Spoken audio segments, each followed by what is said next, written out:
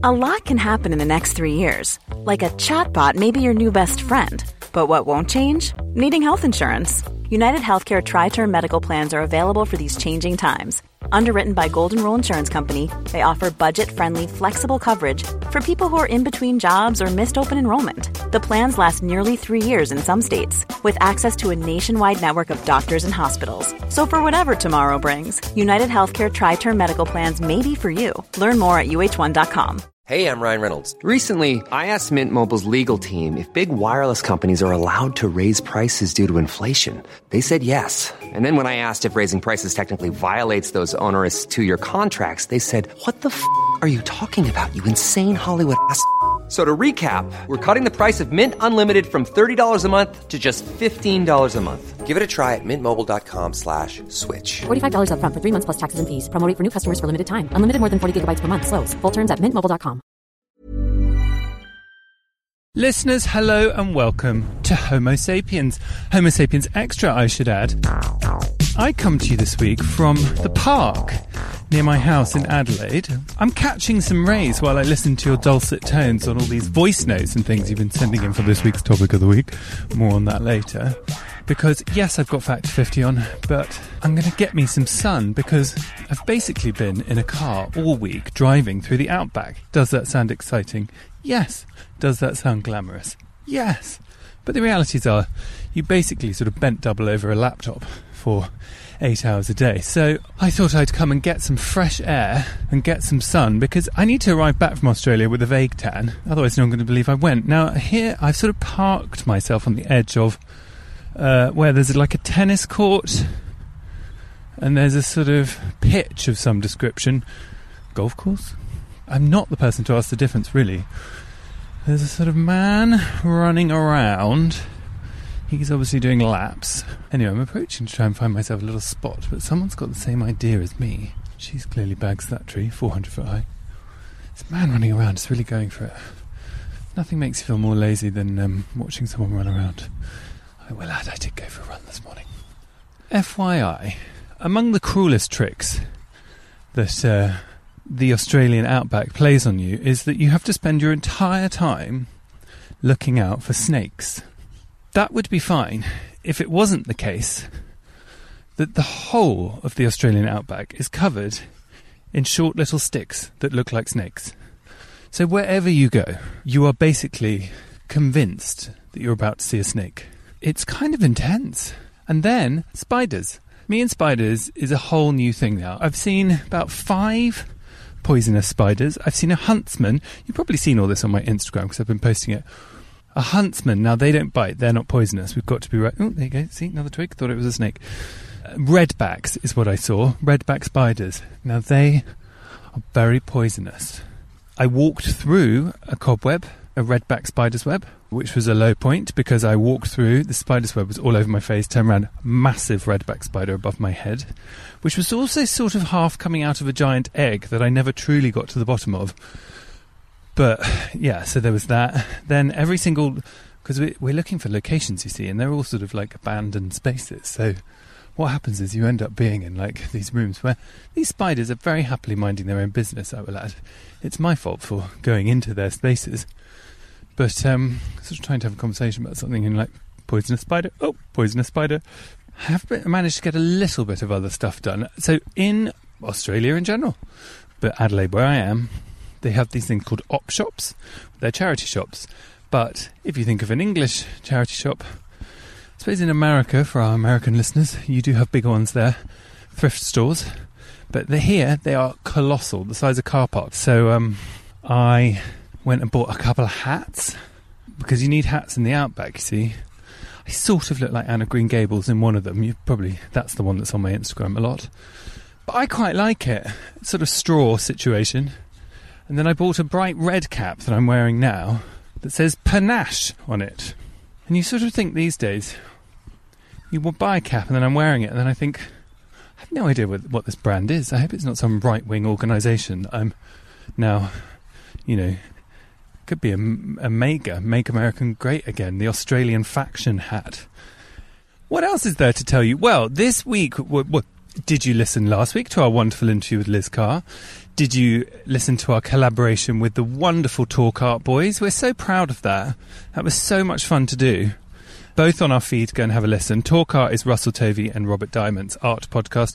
They've had all the big names on it. And we did a sort of episode about queer art, which you have all been loving, which is very nice. So thanks for all your lovely messages about it. There's a puppy running towards me. There's a doggy running towards me. Hello. Do you want a stick? Makes me miss my little dog Ridley. He's grabbing a stick. My dog can't catch sticks. Just like Daddy can't catch. Shall I give you a recap on what Homo Sapiens Extra is? Homo Sapiens Extra is where we read your emails and your feedback on previous episodes. We do LGBTQ plus news. We do some agony uncling. We do Culture Club. And main event, tentpole event, we do Topic of the Week. This week, we are talking about LGBTQ plus sex scenes in films. Are they desperately unrealistic, or are there some good examples? And you've been writing in your droves, and you've all got a lot to say. And I'm going to be calling up the wonderful Desiree Akhavan. She is an actor, she's a writer, she's a director, she's a creator, as they say, and she created a wonderful show called The Bisexual, which had some brilliant sex scenes. Well, very realistic, and I'm going to get her take on why and how things aren't portrayed right when it comes to queer relationships on screen, because she managed to do it. First up, let's go and have a look at some emails. Emails and messages on socials, I might add. Our episode on whether, as a queer person, you want to have children has sparked some great discussion, which was the intention, my dearest listeners. I've loved reading all of your stories. And we had a message from a regular listener, Rob. He said, I'm just writing to say, I think an essential angle on the question of queers having children was missed. Thank you, Rob, for bringing this to my attention. Our hard-won queer rights are only 2 generations old, and they could be unravelled more easily than we think. Raising a child is the most enduring way to pass on your values and beliefs to the future. So by bringing up children with queer values, you are helping the cause long-term. Cheers, Rob. It's interesting that, because prior to a recent history, it is quite an interesting point that queerness has existed in a little bit of a vacuum, hasn't it? So that because a straight family, way back when, was the more mainstream model for which to have children. Obviously, there are people who grew up with gay parents for many, many years and were accepted, but they were a rarity, unfortunately. But this sort of bright new dawn with queer parents who will then have children, I think, is a bright new future and long overdue. And what's quite interesting, actually, is something I think about. I wonder what anyone thinks about this. I am going to have kids at some point, and I wonder about what kind of school they go to. And I was like, oh, you know, do I want to send my kids to a school, like primary school, whatever, nursery, where there's loads of other LGBTQ plus parents? Or does that matter? And actually, no matter where I am, I would be proudly representing. But then I was thinking, what's better for the kid? It's an interesting conundrum. Those with children, or not, please write in, tell me your thoughts. We also had a voice note from the lovely Ed, so have a listen. Hi, Chris and the Homo Sapiens crew. Growing up and coming out in the UK in the noughties made me think that I'd never really have a family of my own. It was perceived as a straight thing, and that us gays wouldn't have kids because that's not really what gays do. But after a while, or some time, I realised that that wasn't quite right, and the idea of not having kids wasn't mine. It was a heteronormative view that I had absorbed from the culture around me. As a gay man, I can often get caught up in a heteronormative way of thinking, and that's a shame because that culture doesn't always understand our perspectives, and it's up to us to make these decisions. I'm happy to report that I went against those internal homophobic thoughts, and I now have 2 wonderful kids. They're now 3 and 6, and I call them my beautiful rainbow family. They have 2 full-time mums, mum and mummy, and I get to see them regularly. They live in the same village as me, so I get to do school pickups and just spend some nice quality time. So it's a truly humbling and wonderful experience. If I'd listened to the culture around me, I would never have had kids, and I think that would be a sad time. Ed, what a lovely message. Couldn't agree more. It's about deciding what's best for you and not having to follow any trends. Also, sharing parenting with two mums. That's really fascinating. Love to hear more about that, Ed. I'd love to hear more about that from listeners who are doing that as well. Can I also just say, I'm sitting here, being in Australia is like being in an episode of a David Attenborough show. I've sat down on the grass, trying to do my legs, and there are enormous ants crawling around in the grass around me. I'm just in a park in a city. Two huge black ants with big red heads are currently having a duel that is absolutely usable for a David Attenborough show. They're sort of fighting each other. Also, tennis match just started on the court next to me. Anyway, back to this. On the environmental side of the debate, here are Vicky's thoughts. One person mentioned the carbon footprint consideration for being a valid reason to not have biological children. This obviously can be for straight couples too, like myself. I think people who have this attitude and genuinely care about their carbon footprint should have a child, at least adopt, because they'll be fantastic at raising eco-conscious social justice advocate humans. Thanks, Vicky. Well, that's almost a little bit about what Rob said, which is because your views are perhaps more progressive than others, don't step yourself out the process, work out how to pay it forwards to the next generation, because we need a generation of people who are representing when it comes to LGBTQ plus rights. We also need a generation of people who are going to be trying to work out how to save this planet. Can't leave it all down to Elon Musk. Now, next up, we've got a lovely email from Kat. Kind of about two things, about kids, but it's also about asexuality, which I'm very excited to read out to you. Hello, I love your podcast and have been listening since I discovered you during lockdown, which in Australia was most of last year. As a heterosexual woman, maybe grey/demi, still figuring it out, I have continued to learn so much listening to your lovely voices. Sadly, however, I don't hear much discussion that includes asexual or any of the non-sexual romantic people of the LGBTQIA plus community. Now 47, I spent most of my life thinking sex was very overrated. Women were totally lying to keep men happy, or that there was something very wrong with me. I only discovered in the last few months that I'm not alone. I am now happily married to someone who is equally devoid of libido. My other comment is that I loved Alistair's comment regarding having children, that not having kids is one really important step towards reducing our impact on the earth, and that adopting people and pets, not adding people pets, is a selfless, not selfish way to be a parent. Anyway, love the podcast, and you both, and look forward to hearing the first at-length conversation with members of the broader non-sexual community. Kat. Thank you, Kat. Absolutely. Must do better is the takeout from this. We must do more around it. I look forward to presenting you with beautiful episodes in and around these topics for your delectation, as well as more stories of me being attacked by snakes. Now then, we would be nothing, listeners, if it wasn't for your emails, messages, voice notes, Instagram, DMs, the whole caboodle. Please get in touch. Tell us what you think about having children. Tell us about areas of asexuality and other areas of that spectrum that you would like to hear us talk about. Email hello@homosapienspodcast.com. Get in touch and follow us on @homosapiens on Instagram or @homosapienspodcast on Facebook.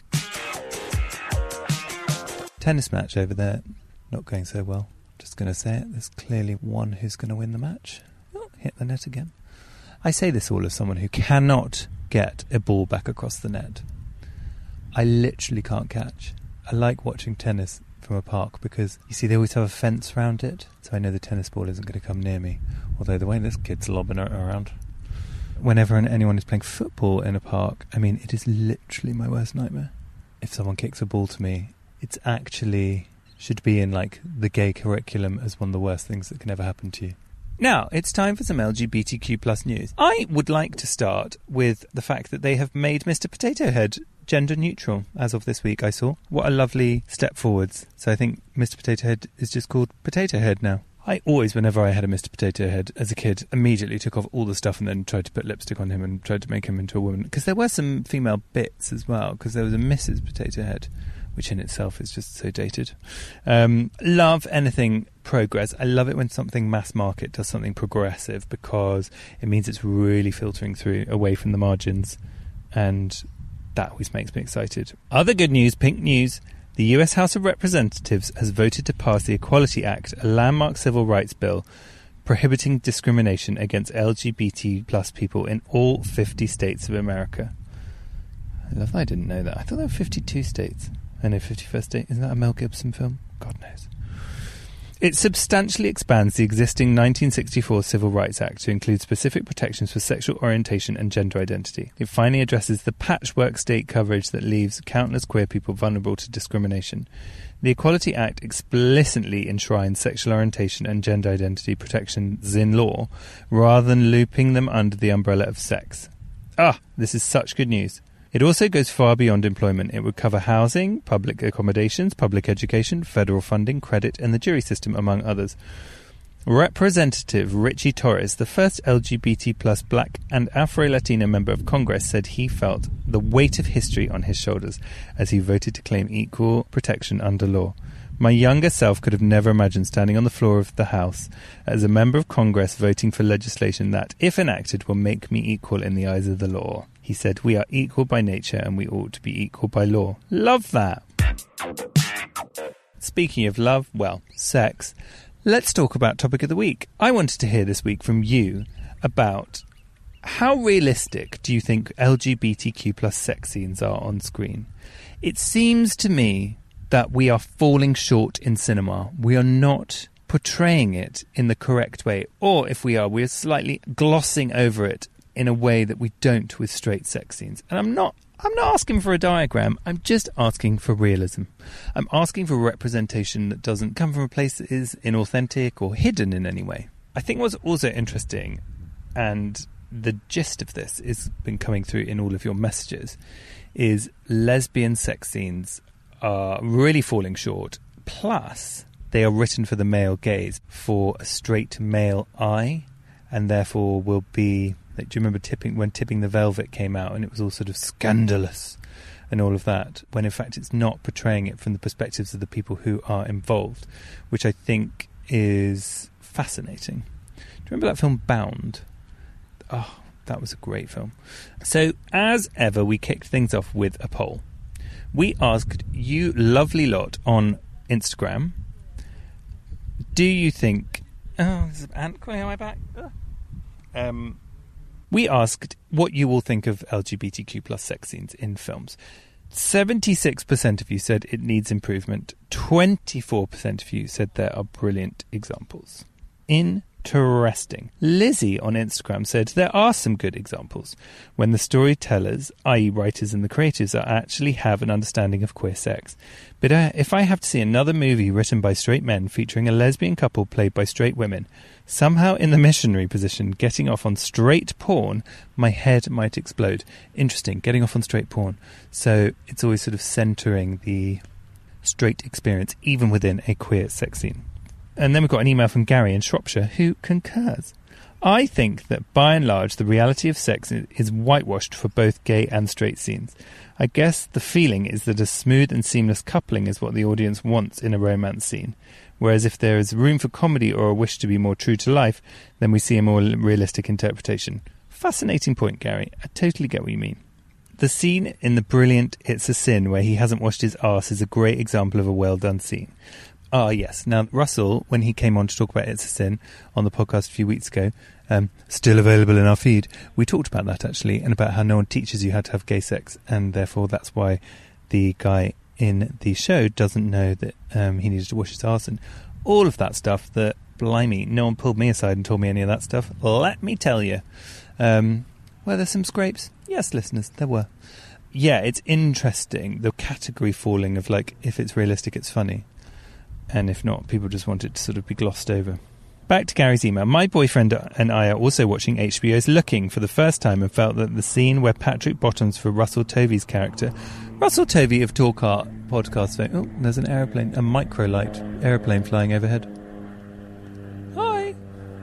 Russell Tovey from Talk Art podcast, who we just did the crossover episode with. It's amazing. So go and have a listen. Still in the feed. Russell Tovey's character portrayed the genuine discomfort that can occur. I did wonder where the lube had come from, though. Well, you know, some people are just always prepared, Gary.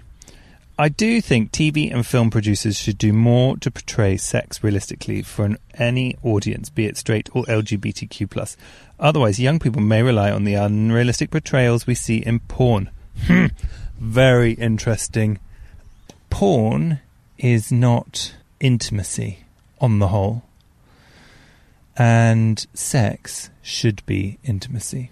And what happens is a lot of the time we copy porn, and there's that sort of pornification of sex. And it's a slippery slope, because to be intimate, it's a lot harder work, and it involves you being vulnerable. It's a lot scarier.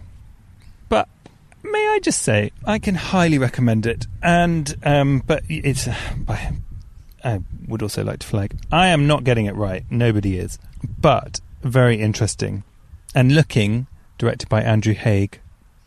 Brilliant TV show starring Russell Tovey. A lot of Russells on this show lately. And people like Jonathan Groff. Such a brilliant show. When you're ready to pop the question, the last thing you want to do is second-guess the ring. At BlueNile.com, you can design a one-of-a-kind ring with the ease and convenience of shopping online. Choose your diamond and setting. When you find the one, you'll get it delivered right to your door. Go to BlueNile.com and use promo code LISTEN to get $50 off your purchase of $500 or more. That's code LISTEN at BlueNile.com for $50 off your purchase. BlueNile.com, code LISTEN. Hey, it's Ryan Reynolds, and I'm here with Keith, co-star of my upcoming film, If, only in theaters May 17th. Do you want to tell people the big news? All right, I'll do it. Sign up now and you'll get unlimited for $15 a month and 6 months of Paramount Plus Essential Plan on us. MintMobile.com/switch. Upfront payment of $45 equivalent to $15 per month. Unlimited over 40 gigabytes per month. Face lower speeds. Videos at 480p. Active Mint customers by 531.24 get 6 months of Paramount Plus Essential Plan. Auto renews after 6 months. Offer ends May 31st, 2024. Separate Paramount Plus registration required. Terms and conditions apply if rated PG. Then we've got an email from Prue in Amsterdam. Hi, Prue.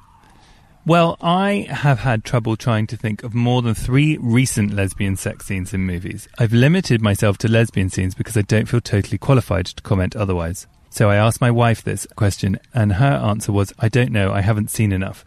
And I think it sums it up perfectly. Despite that fact, we recently watched Ammonite, Kate Winslet's Swoon, and both felt the sex was realistic and well portrayed in that film. Was it the quality of the acting, the realistic bodies, the appropriateness of the story? All this needs further investigation for sure. Interesting to us is the film had a male director, but it all felt very female gaze. Love you guys, keep up the work. That is really interesting. Now, Ammonite, directed by the wonderful Francis Lee, who directed one of my favourite films in the world, God's Own Country, also came on this podcast, available in the feed. Maybe I should make that as a t-shirt. It's Kate Winslet and Saoirse Ronan, and it's their relationship. Ammonite, beautiful film, is out on the 26th of March on demand, and then it will be in cinemas as soon as cinemas are open.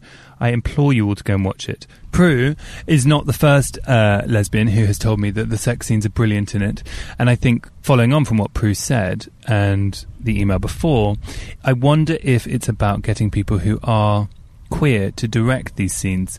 Now, what's interesting is what Prue's saying is that it was directed by a gay man, so that is not someone with the direct experience, but I wonder if the queerness and the intimacy and maybe a little bit of the fear and trepidation and exploration about it is specific. I don't know. I'd love to hear your thoughts, listeners. Now, 2 voice notes with recommendations for great sex scenes. Let's have a listen. Regarding LGBTQI plus sex scenes, the sex scenes in Sommerstorm, the German coming-of-age film, are really good. And then the sex scenes in the American surfer movie Shelter are also very good, in my opinion. Okay, noting down. My evening's television sorted. Joe from Ireland has been in touch as well, or unless that's the name of the film. Great sex scenes in Joe from Ireland. Hi, this is Joe from Ireland. I'm a huge fan of the podcast.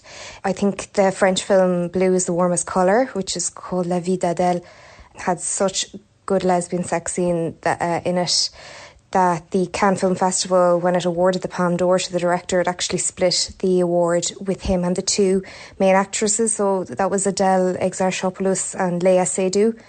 And I just, in general, just loved that film anyway, regardless of the sex scene, the portrayal of the relationship. It's just amazing acting from both of the main actresses in it. Ah, yes, Blue's Warmest Colour. Now, that caused quite the stir when it came out, and I think what's interesting about that film is it seemed to divide people as well.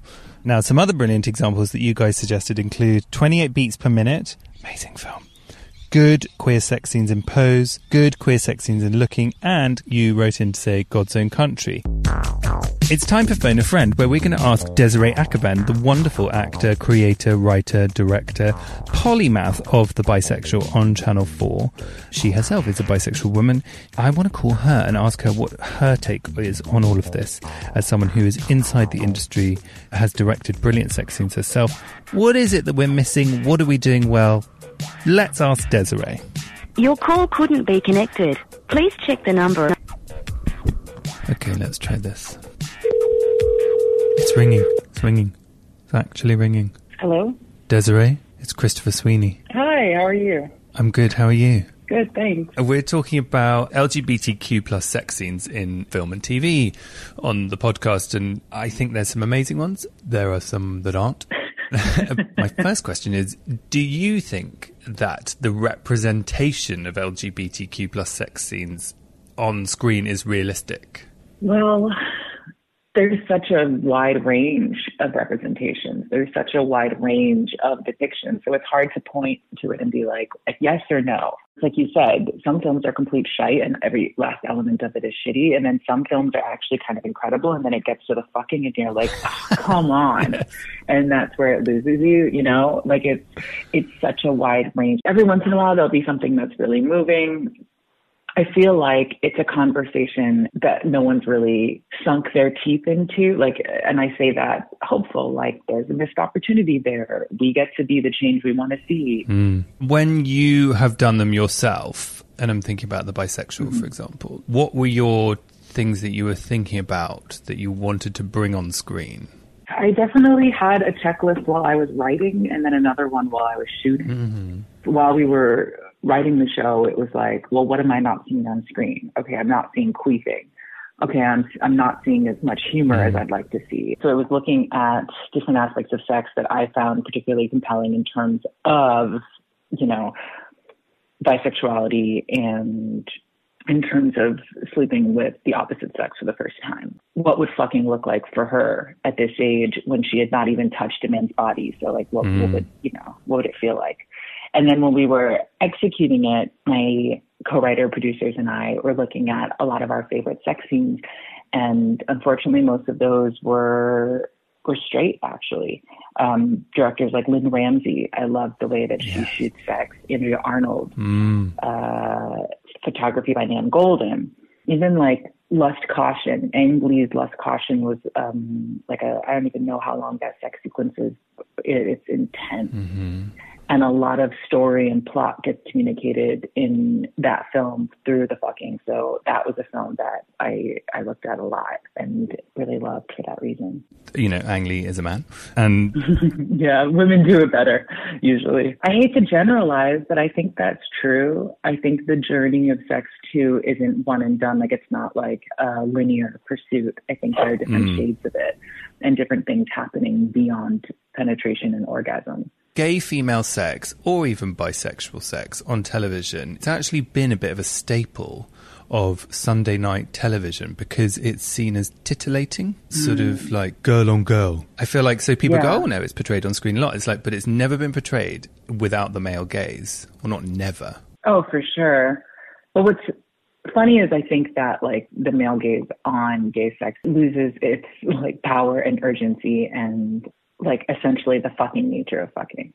I recently watched a film by a man where two women were having sex and it was so graphic. It felt like, you know, borderline pornographic. There was no lust or tension or any sense of sexual desire, which was a really fascinating contradiction to be like, oh, this is incredible. I feel uncomfortable watching this. And yet I don't feel any lust stirred in me. I don't feel any excitement. The reason I feel uncomfortable is because I don't feel any compassion for what they're going through. Like, I just don't understand why they're climbing off of each other. Like, why are they doing this? It doesn't look pleasant. And I always feel like I'm making terrible generalizations, and I am sure there are exceptions out there, but when I think about scenes of women having sex with each other that are shot by men, usually it feels like it's trying to answer that thesis question of like, well, how do women fuck? Like, technically, like, where do their arms go? And what are you counting? I guess they just kind of like scissor and does she sit on her face? Is that how it goes? Do you like that? Like, it's such a technical thing, and you get this sense like it's very much Like, I think a sex scene should be subjective. I think I should be in the position of the people having sex. I should be in their experience of it and understand what's happening between the two people. And I've always found that a lot of these scenes directed by men feel very objective, that they should be subjective, that they feel objective. Like, I'm like 20 steps backwards. I'm looking at it pretty wide. I'm like seeing exactly and even when it's tighter up close, it's like, well, I'm just watching where your hands are and where your limbs are. And I'm finally understanding, because I think that's also where men want to be. It's like where they want to understand. It's like, oh, well, what goes where now? Ooh, and that's how I feel when I watch porn. Like, I get really turned off by a lot of porn, not all porn, but most porn, though. I'm like, ooh, I'm watching where all the flaps and folds are, but I'm not quite getting a sense of anybody's pleasure. Yeah, and what do you think of blue as the warmest colour? Because that is pointed to as a pillar of gay female sex, but it was directed by a man. I think the sex scenes are really terrible, and that if it weren't for those sex scenes, I would actually really love that movie. Interesting, yeah. That they completely lose their emotional agency and inner life once they're fucking. I suppose what we're talking about, if I'm trying to post-rationally justify it, is like we are all searching for versions of ourselves on screen, and it's rare, so we kind of have to go with the crumbs we're given. Yeah, exactly. Everyone's super different, but what's so wild about and cool about being a maker is that, like, your opinion in the world, in the context of yourself and your work, gets to be the only one that matters. And in terms of like what you're directing and what you're watching, like, there's a right and there's a wrong, and it's whatever you think it is. I find that really empowering. And like, in my head, it is just wrong. The sex scenes in Blue is the warmest color. It's like unacceptable. And like, maybe it does mean, and that's what I found too, is like, I'm sure there are a lot of people out there who feel really like gay women out there who felt really held by that film. And you can't erase that. That's an experience. But since it's not mine, it doesn't matter to me at this moment in time. To change the subject, thinking about like a gay male sex scene directed by Ang Lee in Brokeback Mountain, like a bunch of straight men deciding what it should be. Yeah. But in a way, like, I think maybe inadvertently that sex scene, the first sex scene, I think there is only one, is actually about shame, you know. And I've experienced a lot of sex like that sex scene, which is someone who is sort of doing it but horrified by themselves. I really think that all that matters is like, what are you saying with your scene other than they're having sex? And there has to be a story. To me, in my opinion, I think there has to be something happening, or else why am I watching this? And if that's what's happening, like, these people are both like drawn to this and disgusted by this, like, that's tension, that's something to chew on. And with specifically Blue is the Woman's Color, it just feels like the only thing that is being said for 9.5 minutes straight is, this is what it looks like, ladies and gentlemen. Like, get here, step right up. Lesbian sex, I present. Yeah. I think that's really interesting, that I think the hallmark of a good sex scene is not one that's just going, hey, here's gay sex, here's queer sex. Here's some sex. Yeah. Here's what's going on for these queer people. And that's what is so much more important and complicated and truthful. And we can smell it a mile off. Yeah, and it should be the same in straight sex scenes as well, by the way. Like, I don't think this is a queer anomaly, but we just never see, like, queer cinema is still a niche genre. So that's why it's, like, especially rampant, I think, in queer sex scenes, and the way that people come out of fetishize, especially between two women. Fascinating chat. Blue is the Woman's Color really divides people.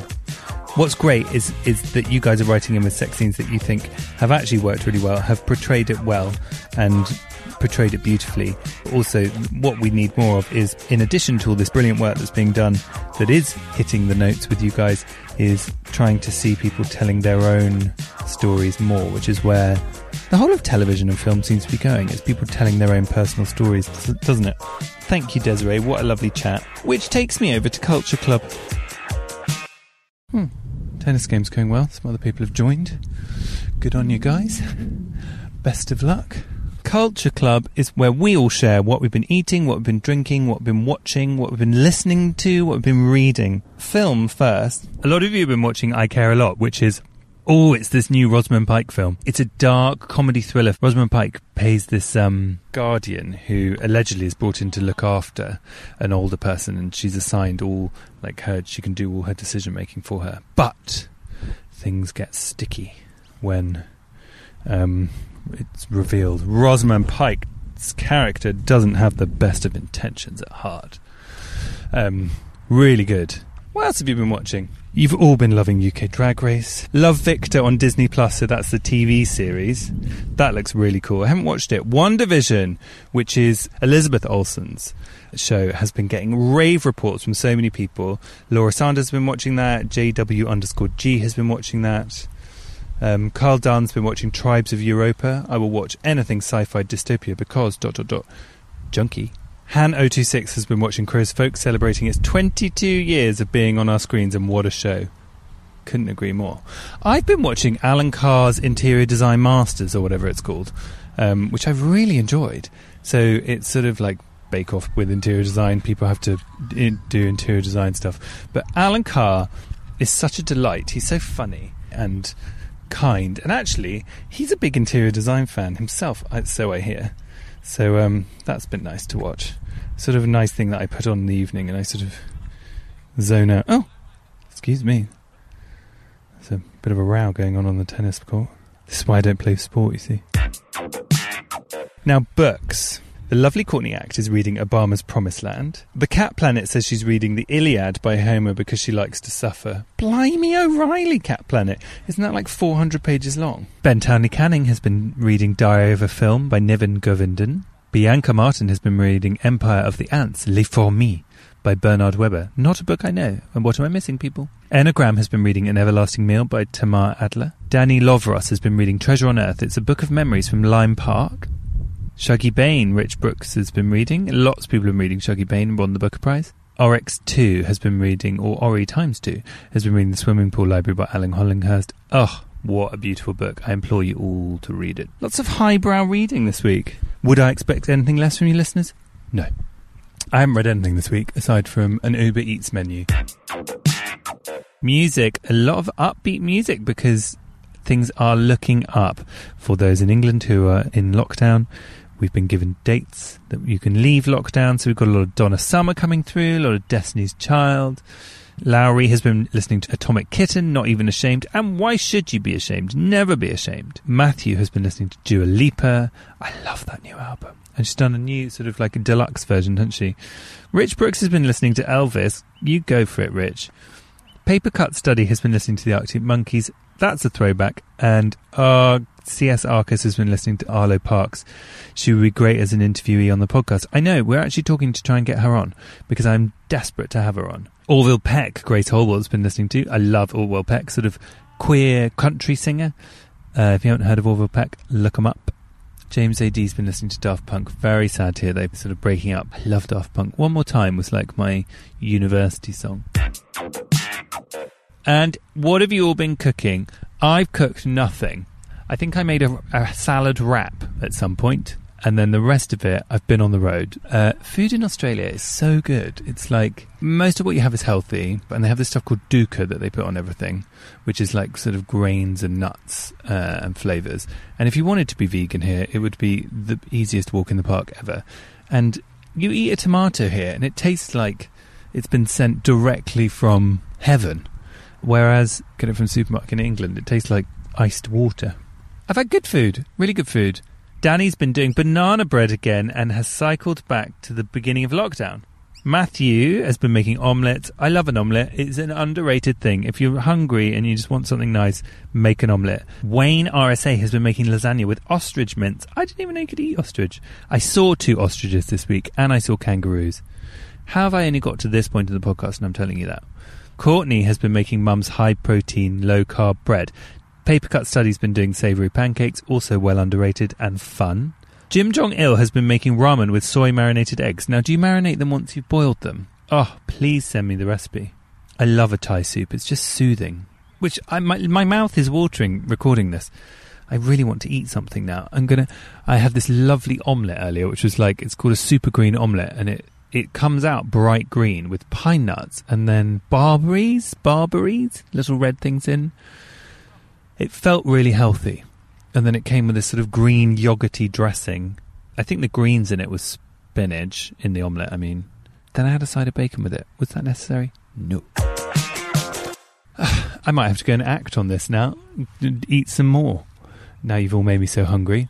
Listeners, that has been an absolute delight, as it always is. Keep sending us your feelings on LGBTQ plus sex scenes. Let's create a little database of good, accurate portrayals of queer love and sex. Next week, we've got Tom Allen on the podcast. Such a funny comedian. He's a gay man, among many other things. He's the host of Bake Off Extra Slice. He's a stand-up comedian. I adore him, always have, always will. Such a great chat. Really interesting conversation about his whole life, really, because he's written a book. It's called No Shame, which is all about living with no shame. He's incredibly honest.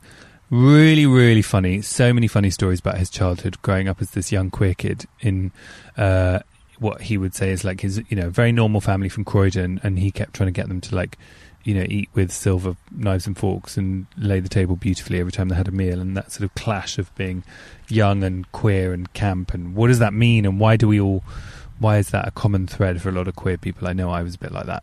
And just really deeply honest. We had a lovely chat about stuff about relationships and how he struggles with them, and the perception that relationships are easy for those who are in them, which I think is just not true. Just a wonderful, wonderful man. So I cannot wait for you to have a listen to that. And in the meantime, please get in touch. Please stay in touch. Send us your comments, your questions, and your agony uncles to hello@homosapienspodcast.com. Follow us on Instagram for all manner of chatter and me posting pictures of spiders, or on Facebook at homosapienspodcast.com. And I'm going to give you the photo. I'll take the photo while we're talking, because then you can tell me what you think of my hat, which says Panache on it, which I have discovered is not a right-wing organisation. There's the tennis court. I'm going to put the tennis court in the background. There we go. Pictures taken. Thank you, listeners. Please stay in touch. Loads of love and goodbye. Ever catch yourself eating the same flavorless dinner 3 days in a row? Dreaming of something better? Well, HelloFresh is your guilt-free dream come true, baby. It's me, Keke Palmer. Let's wake up those taste buds with hot, juicy pecan-crusted chicken or garlic butter shrimp scampi. Hello Fresh. Stop dreaming of all the delicious possibilities and dig in at HelloFresh.com. Let's get this dinner party started.